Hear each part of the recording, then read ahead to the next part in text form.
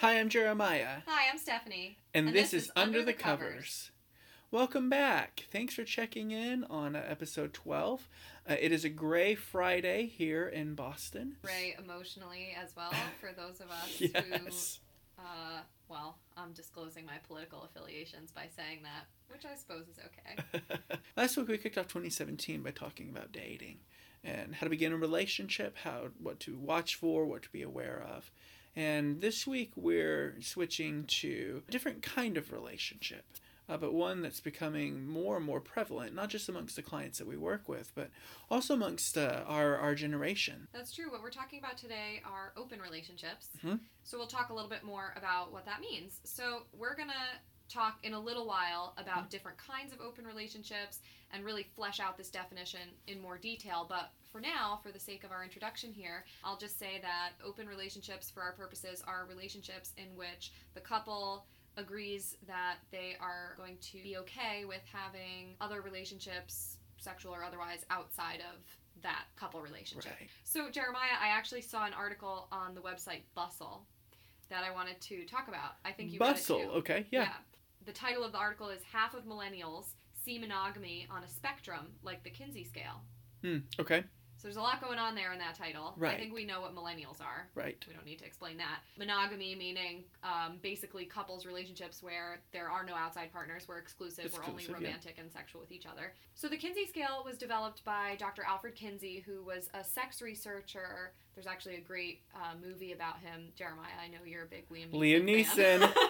So Liam Neeson plays Kinsey. But so Kinsey was a sex researcher, one of the very first who really created a lot of the foundational understandings that allowed sex research to continue from some foundation. And so one of the things that Kinsey is most well known for, I think, is he developed this scale that he used to talk about sexual orientation. Mm-hmm. So on one end of the scale, someone might be considered strictly heterosexual. And on the other end of the scale, the person might be considered strictly homosexual with sort of equal interest in both male and female in the middle. Mm-hmm. And then sort of variations in between. So not just a 3-point scale, and not thinking about sexual orientation in terms of boxes that people fall into where someone is gay, bisexual, straight, but thinking rather about it we're all as kind a of on a spectrum. spectrum. Yeah. I think it's really interesting to use the Kinsey scale, that sort of spectrum-based understanding of the kinds of relationships people want to have when thinking about monogamy, because I think we tend to think about, a relationship is either monogamous or not. Right. And so to think about it on a spectrum is really interesting. What did you find interesting about the study? Well, yeah, I mean, we've been moving more towards a model of gender being on a spectrum as well. We've talked about this in the last few episodes. We don't want to be restricted by traditional gender roles. Strictly male, strictly female. And actually, the Bustle article that you're referring to, I actually read something in Washington Post that was referring to the same thing. And that author reminds us that 38% of millennials lived with more than 2 parental figures in their lifetime, which in the last 70 to 80 years, since this data has been collected, is an all-time high. Family structures have more mobility, more adults moving in and out, which means that long-term monogamy is getting shown to fewer and fewer of us.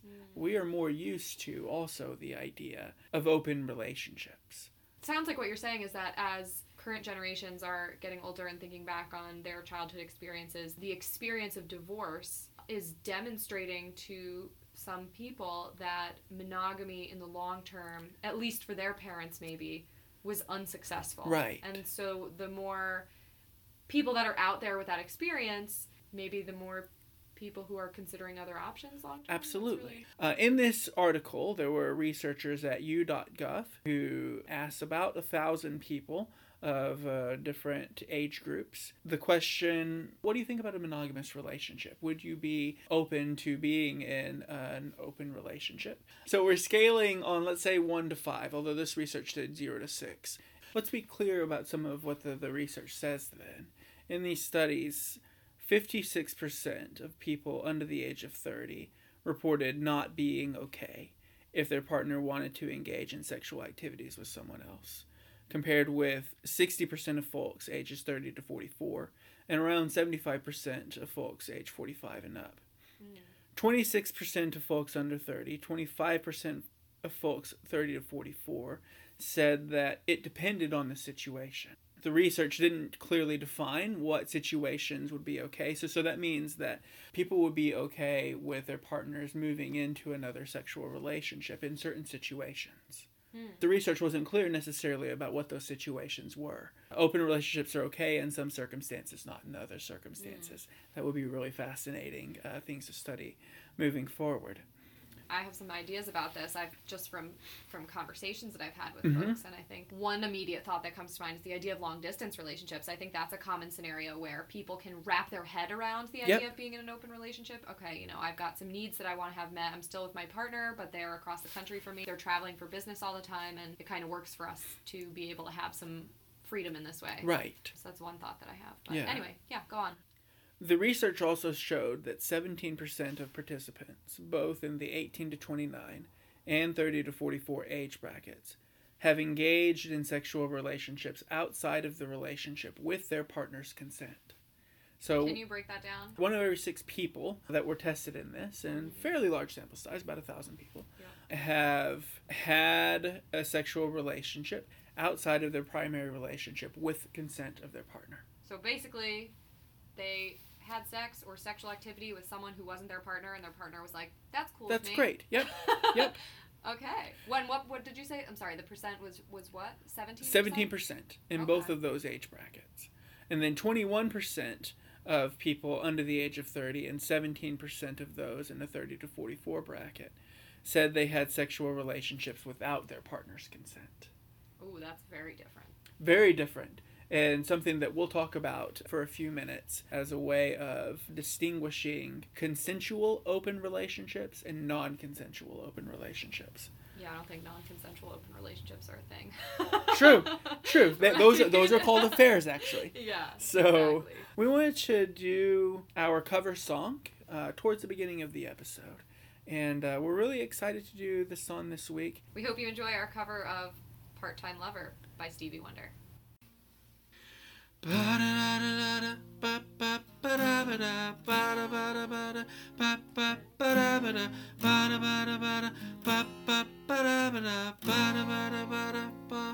Call up, ring once, hang up the phone to let me know you made it home. Not want nothing to be wrong with part-time lover. If she's with me, I'll blink the lights to let you know tonight's the night for me and you, my part-time lover. We are undercover, passion on the run, chasing love up against the sun. We are strangers by day, lovers by night, knowing it's so wrong, but feeling so right. If I'm with friends and we should meet, just pass me by, don't even speak. No, the word is a street with part-time lovers. But if there's some emergency, have a male friend to ask for me, so that she won't peek. It's really you, my part-time lover. We are undercover, passion on the run, chasing love up against the sun. We are strangers by day, lovers by night, knowing it's so wrong, but feeling so right. Part-time lover.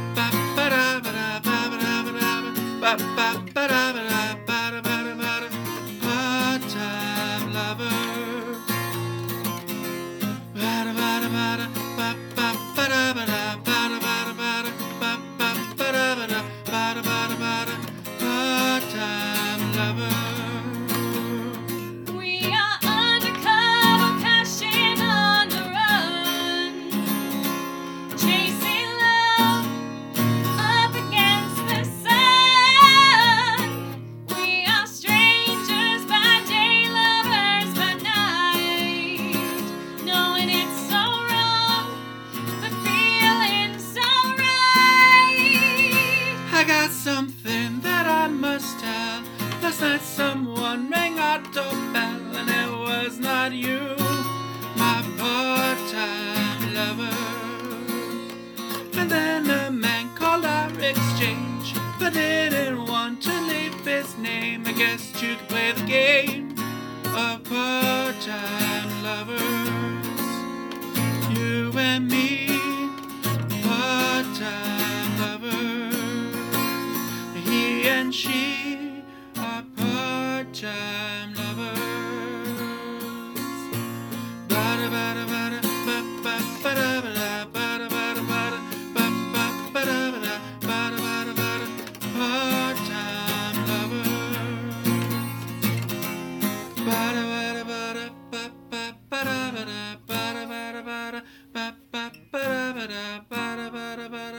Part-time lovers.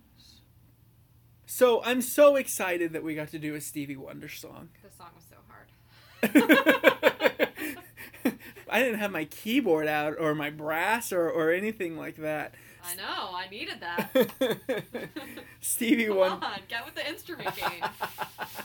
let me go learn trumpet and saxophone real quick. Stevie Wonder is one of my favorite musicians of all time. The way that he contributed to R&B and funk, particularly with his usage of the clarinet keyboard.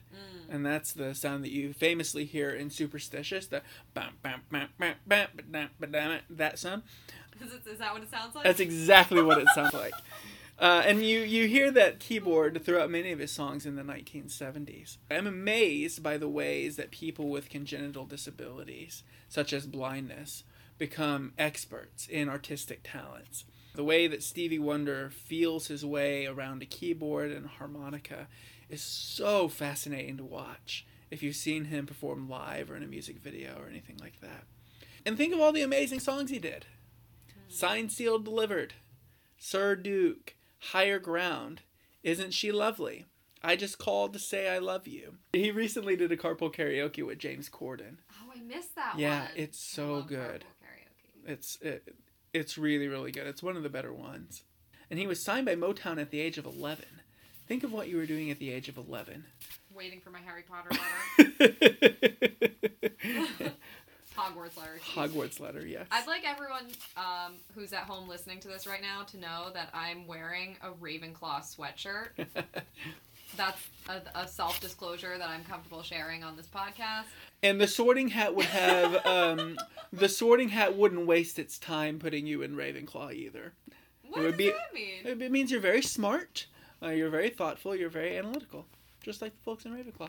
Oh, like it wouldn't take too long? Yeah. Oh. It would be on your head. Ravenclaw. Next. Got it. Stevie Wonder has 30 U.S. top 10 hits. Most of them were in the 70s, where 4 of his albums received Grammy Awards for Album of the Year. By the late 70s and 80s, his music becomes gradually more politically motivated. So remember, funk and R&B were artistic representations to the African American experience in similar ways that hip-hop has been over the last 30 years. So there's this beautiful article in Slate last month describing how Stevie Wonder helped shape a sense of African American identity for Barack Obama, as he has for countless of other African American men currently in their 40s and 50s. His song Happy Birthday in 1980 was incredibly influential in the recognition of Martin Luther King Jr.'s birthday as a national holiday. And after 4 years of political argument with this version of Happy Birthday kind of as the anthem for this movement, Ronald Reagan passed the MLK Day bill in 1983. Stevie Wonder's pretty private about his love life. Most of his love songs that he's famous for speak of romancing a partner, trying to win back a partner, and marriage. He doesn't really talk all that much about sexuality in his songs. And then there's this song Part-Time Lover in 1985. It's on the album In Square Circle. It also won a Grammy. Part-Time Lover was #1 on the Billboard Hot 100 chart for several weeks. It's assumed that Part-Time Lover is about an affair. There's a secretiveness about this relationship. Right, for sure. If my primary partner's with me, I'll blink the lights so you know not to get too close. And as we talk about in our episode about eroticism and fantasy in a few weeks, there's something incredibly passionate about a tryst. Knowing that this is so wrong, That's what makes it feel so right. It adds an intense amount of energy to these types of relationships. And then if you see in the music video, there's this scene at the end where the author realizes his partner's been having an affair as well. Right. I guess two can play this game. Mm-hmm. I'm curious what else kind of stands out to you about Part-Time Lover or Stevie Wonder. I think that reveal at the end of the song is so interesting because the whole song you're sort of listening to it thinking this is a secretive thing, this is not really okay. You hear the excitement. Maybe some people can relate to that. Even if you haven't been in that situation, you kind of imagine that this is a very kind of exciting but like risky endeavor, this relationship that he's having. And then in the end, when he reveals that his partner is probably having an affair also, I think that there are some people who might take that and think, oh, well, I guess that means they should split up.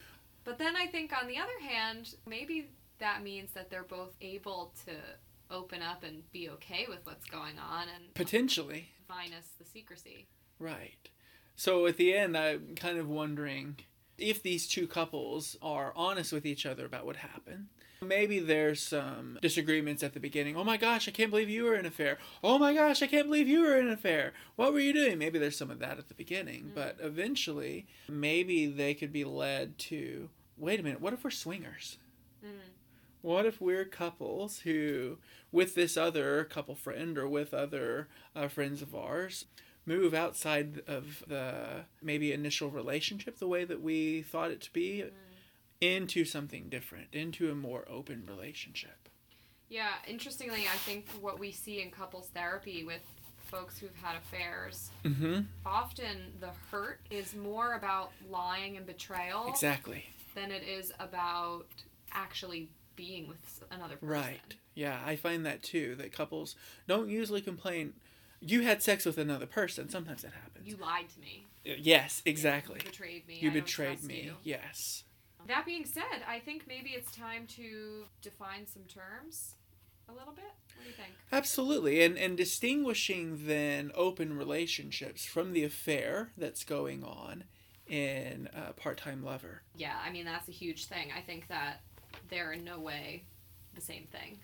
And I think we want to be really clear about that. So if you do any reading, and there's, as you know, an excess of information on the internet about every imaginable topic. So even if you just Google this and start reading stuff, there are lots of terms that come up around this topic. So I think we want to just talk a little bit about what some of those terms are and what they mean. Just kind of an overview. Yep. And then we'll get into some more practical stuff in a little bit. So as we said at the beginning of our episode, we're talking about open relationships as sort of an umbrella term for couples that agree with each other consensually, no secrecy, not cheating, not affairs, not infidelity. That couples where the partners agree with each other that it's okay with them if there are sexual or potentially romantic engagements outside of that relationship. Right. And what the couple agrees is okay with them and what's sort of part of their relationship system, if you will, is totally different couple to couple. Some people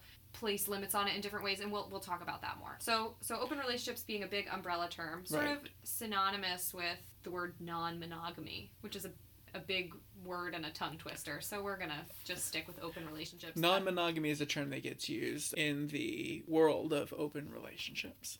Right. But for the conversation, we'll use open relationships as a term. Yeah, I've actually heard the term ethical non-monogamy as like people who engage in these types of relationships are specifically making sure that when they're talking about it, they're describing it in a way that emphasizes how important the ethics of this process are. And this is something that we want to do in this conversation as well, is focusing on how to establish positive ethics. Should you choose to explore an open relationship.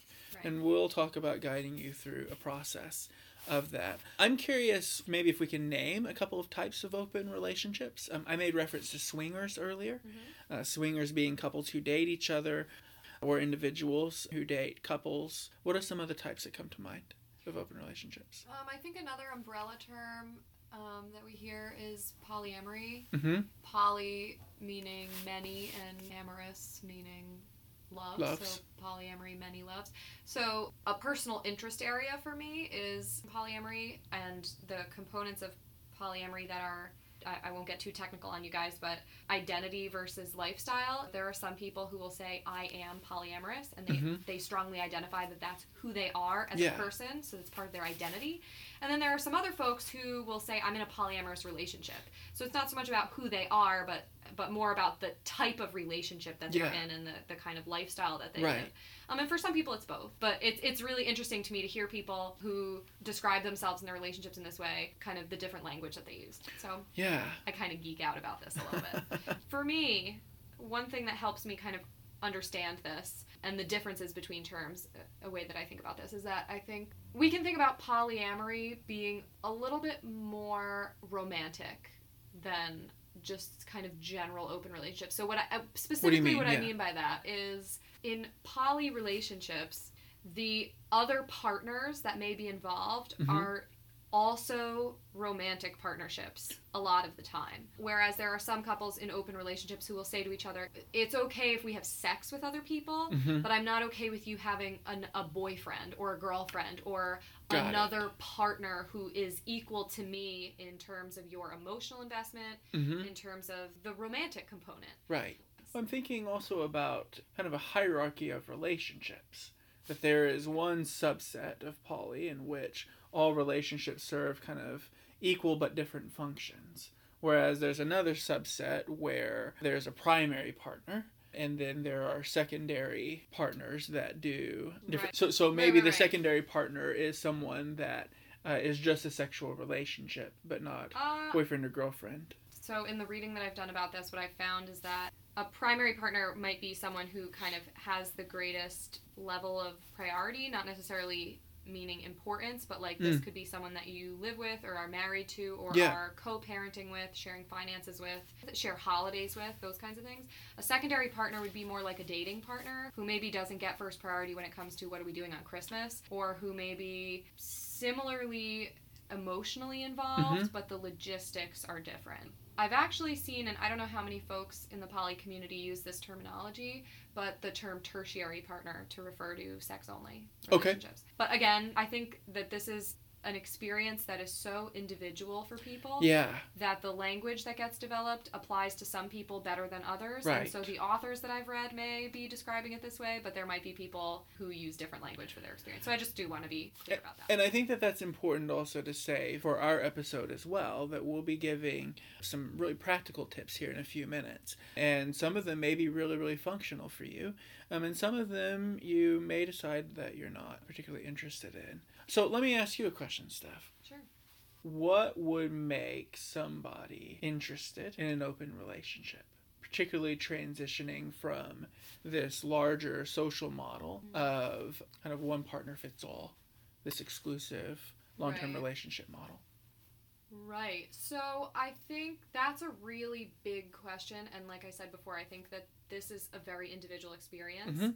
I think that there are some people for whom this is kind of natural and feels like part of who they are. And I in no way challenge that. I mean, I think that that's absolutely the case for some folks more than others, which speaks to the article about whether or not it's a spectrum. You know, I really do think that the kinds of relationships people thrive in are very different, and I don't think there's any kind of inherent value in any of that. Right.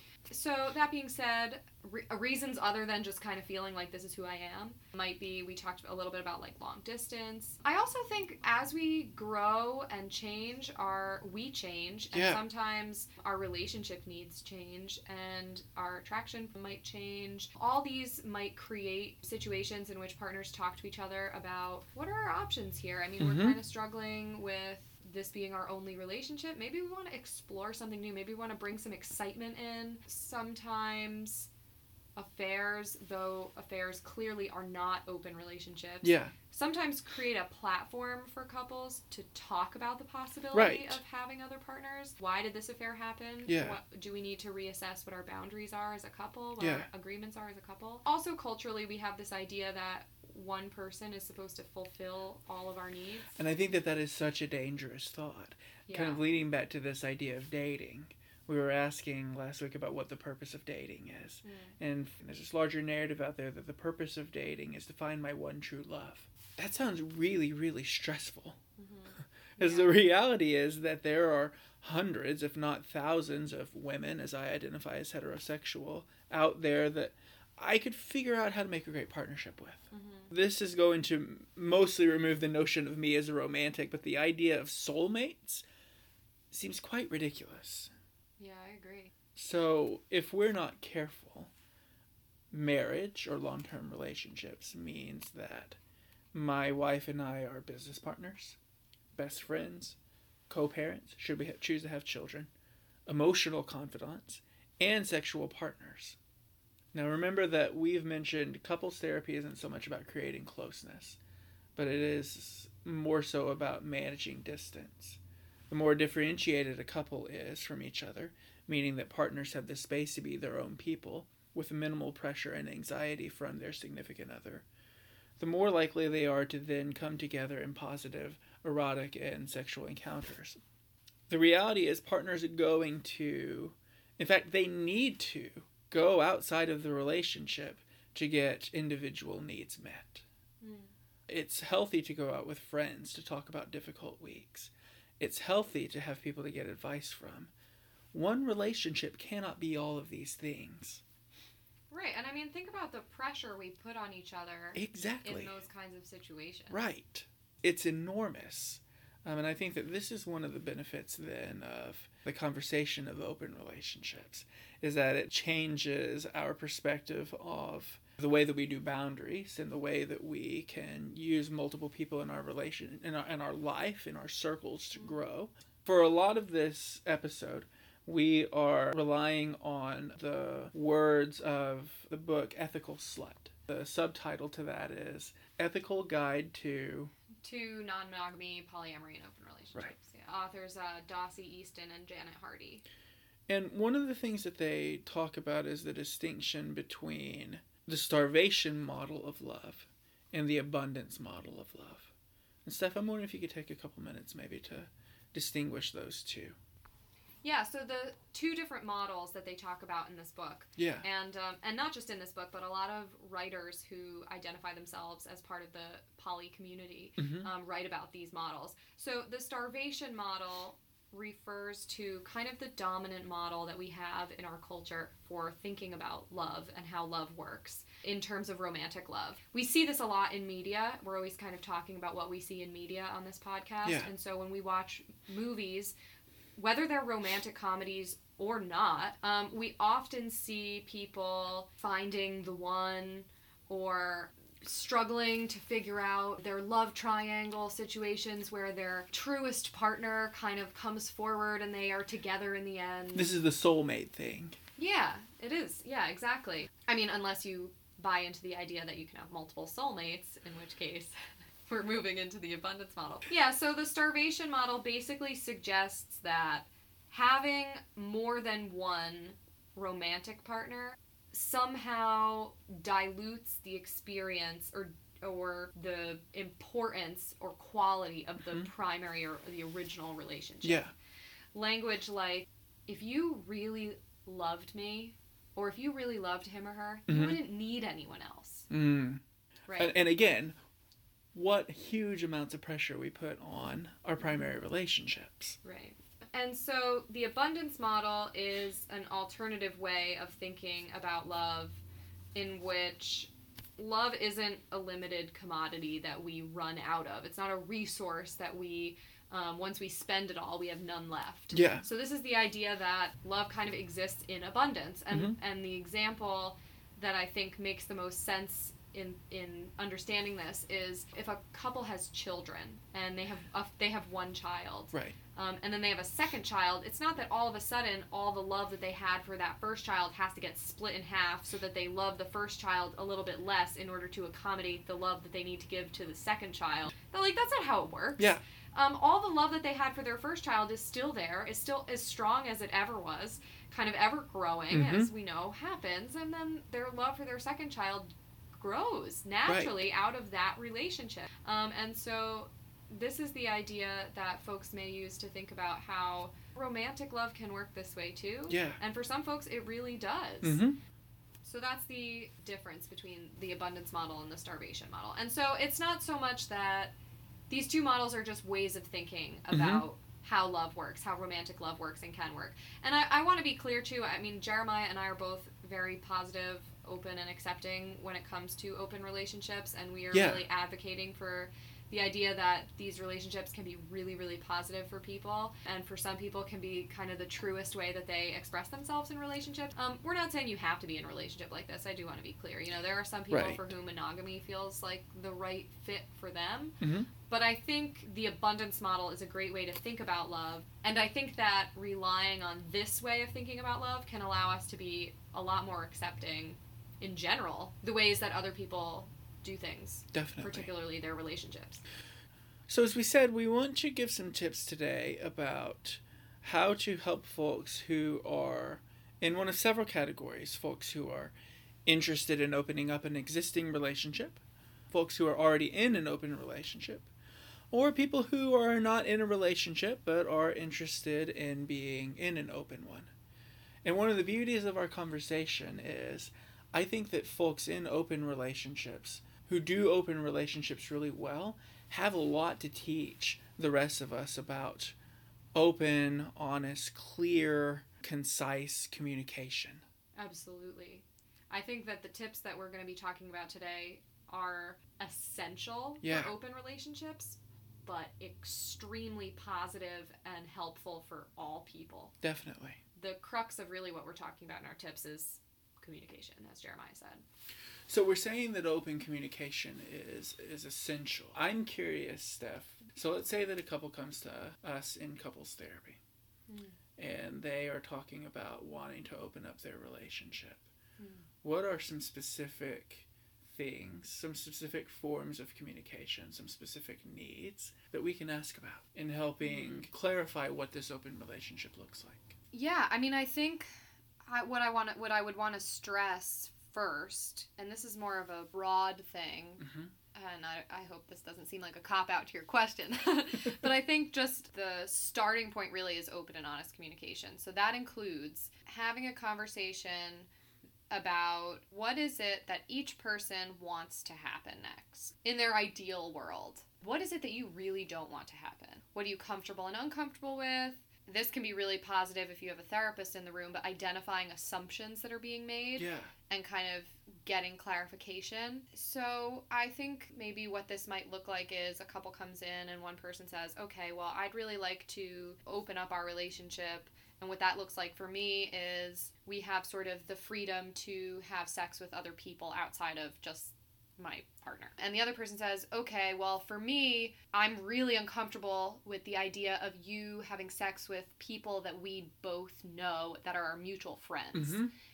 Can we agree that if we do this, that it would be with new people or people sort of outside of our usual social circles or our existing social circles or something like that? Right.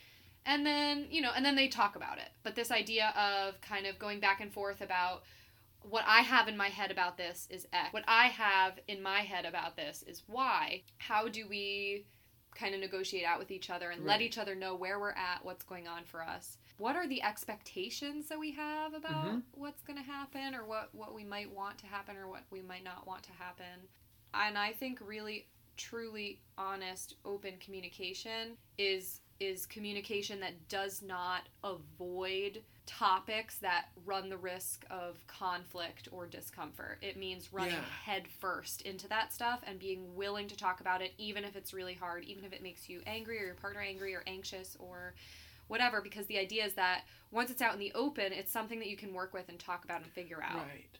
And I think that this is something to think about as well. I'm wondering if we can take a step back and think of couples in which one or both partners may be thinking about having an open relationship but don't know how to communicate that need to their partners.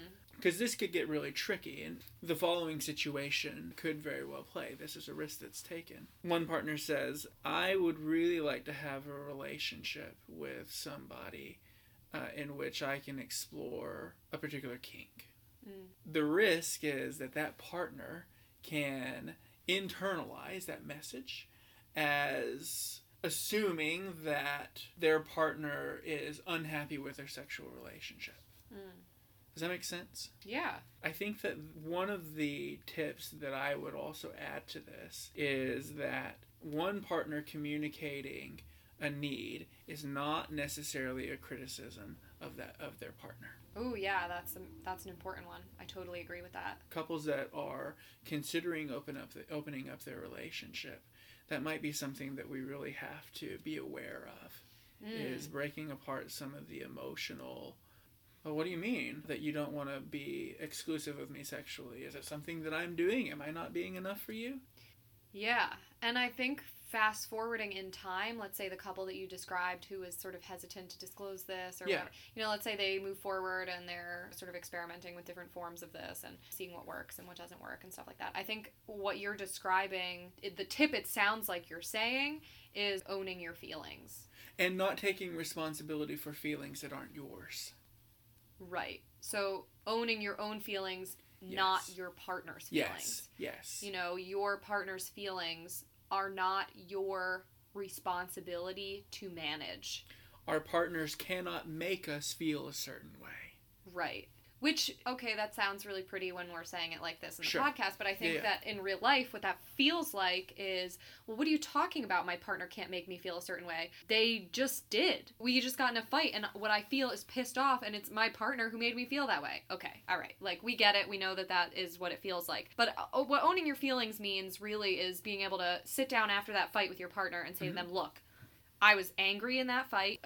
What else I was feeling really hurt because I felt like you dismissed me and didn't listen to me. What I felt was kind of insecure because we were fighting about the partner that you had sex with that wasn't me, and I know that I said that was okay, but it made me feel really like maybe you're going to replace me. And that's scary, and I'm scared of that. That's what owning your feelings, not saying you did X, Y, and Z wrong. It's taking a not accusatory stance towards your partner. It's saying, look, this is where I'm coming from. These are what my emotions are. Mm-hmm. I'm going to do what I can to remind myself why I'm in this relationship and the positive things that we've got going on and the things that you're doing to work hard at this relationship, but I need to let you know how I'm feeling because I might have some things that I want to ask of you, like I felt dismissed, listen to me, that sort of thing. How can we meet in the middle? How do we come together? And what were you feeling? I mean, if you own your own feelings, that also means that you're in a position to be able to listen to what your partner's feelings are. Right. Without feeling like that's an attack on you. And I think that that's something to be really aware of. This is true in any relationship, but I would think particularly in open relationships with multiple people involved, that it's particularly important to be aware of some of the feelings that might come up. Some of the feelings of, wait a minute, I agree to this, but now I'm feeling really uncomfortable. I'm even feeling a little bit jealous that you're having this sexual experience with this partner, and you and I can't do that. I'm feeling replaced. I'm curious, alongside of the importance of owning feelings and acknowledging and taking accountability for your own experience, what are some other feelings that might come up that people that might be looking to open up their relationship or are in new open relationships, what are some emotions that people can look for? Well, jealousy is a huge one. I think figuring out how to accept and kind of work with jealousy is critical to these kinds of relationships. Jealousy is kind of a hard feeling to describe. I was just about to ask you to distinguish jealousy from, say, anger or sadness or... Yeah, I mean, I think jealousy is kind of like an envious, I don't know, the way I feel jealousy is kind of like an anger with an insecurity underneath, or sort of a feeling of competition where there's no clear competition actually happening, but it feels like there's a competition happening. But again, I mean, I think that the real underlying thing in pretty much all experiences of jealousy is that there's a fear or an insecurity that's being kind of tapped on by something that's happening.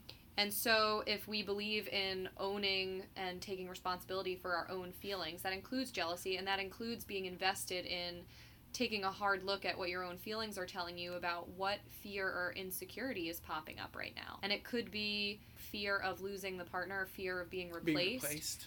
Fear that they're going to find someone that's better than me. This gets back to the competitive thing that you were talking about. Yeah. And being able to say to your partner, I'm really scared that you're going to replace me.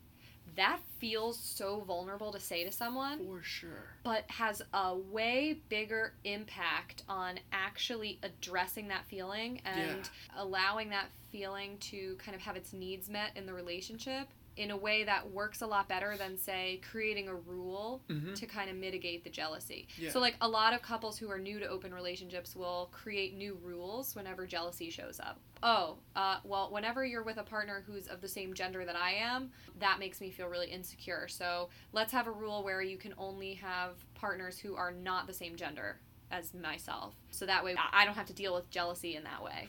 Which might work temporarily, but that jealousy is just going to pop up in a different format later on because you're not really addressing the problem. So it sounds like jealousy then can also increase the power that one person has.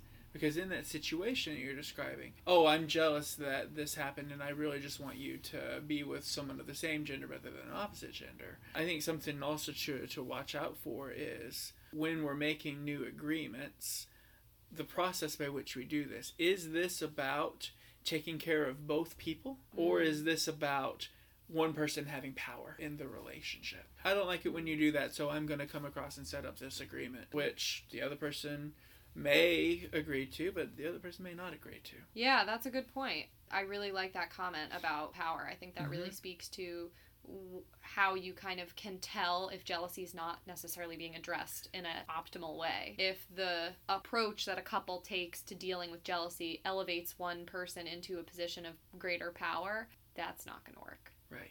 In the long term. But Jeremiah, you said something about forming agreements, which is another one of our tips today. Exactly.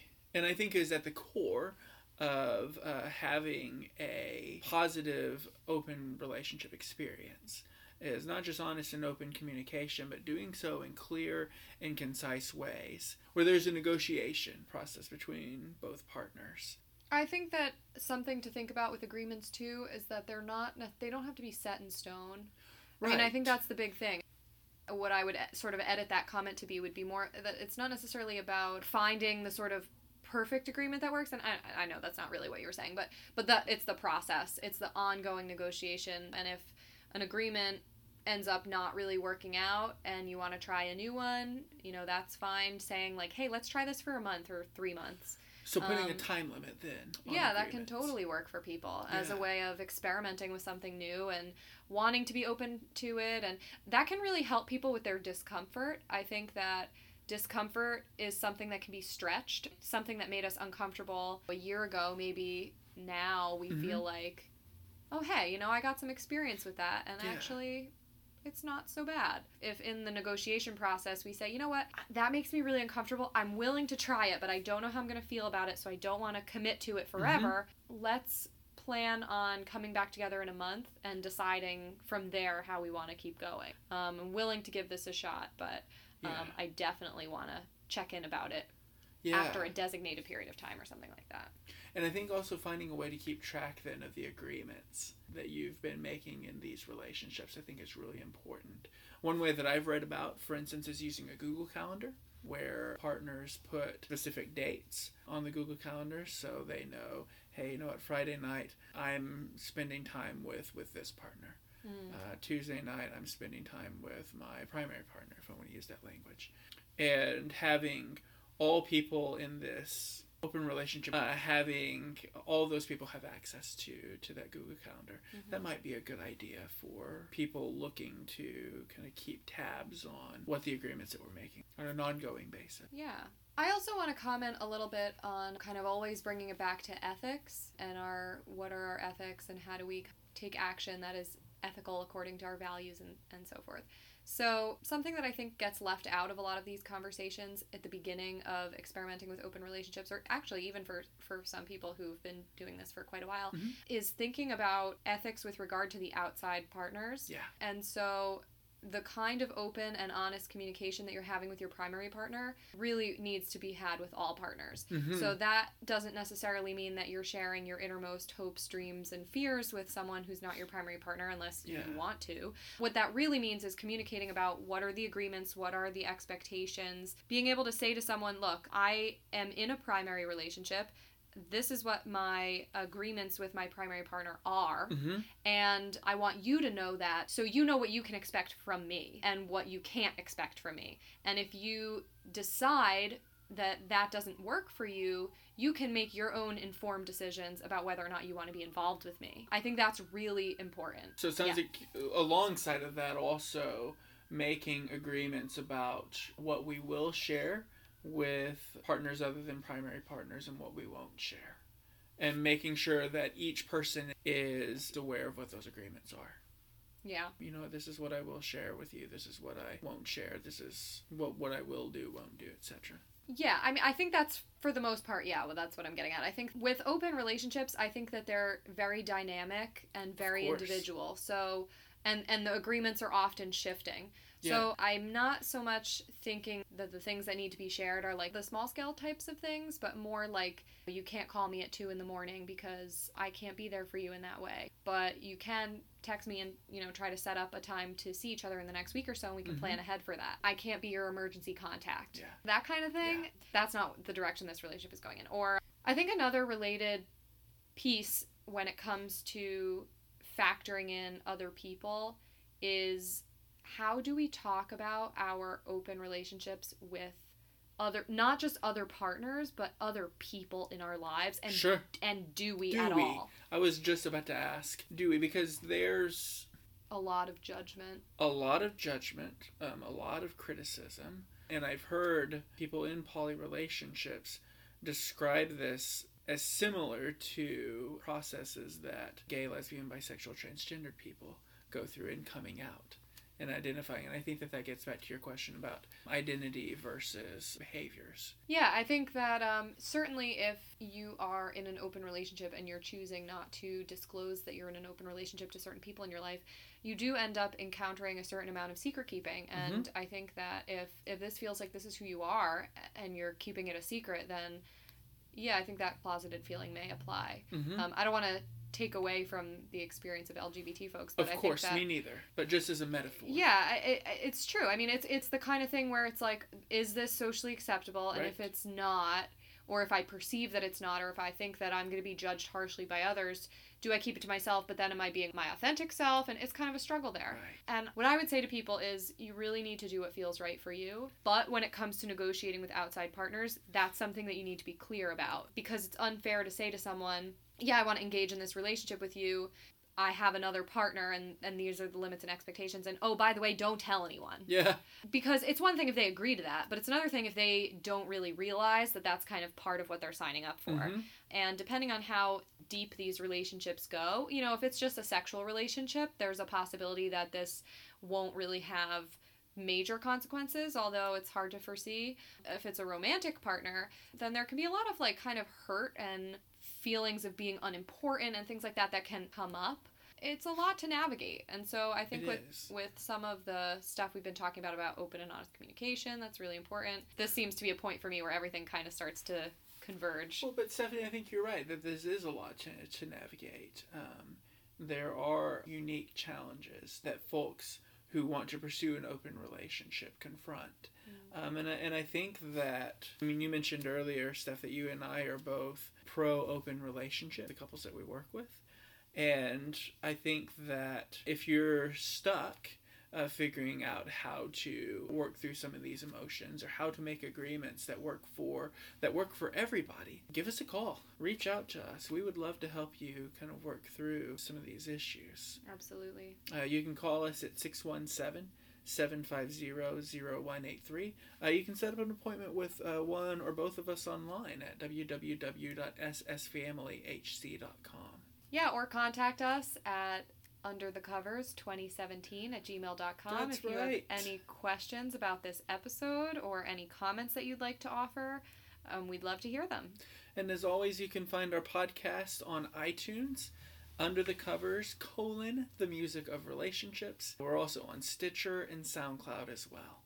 Thanks so much for listening in. We hope that this is helpful and that this has maybe even piqued some of your interests. We hope that you have a wonderful rest of the week.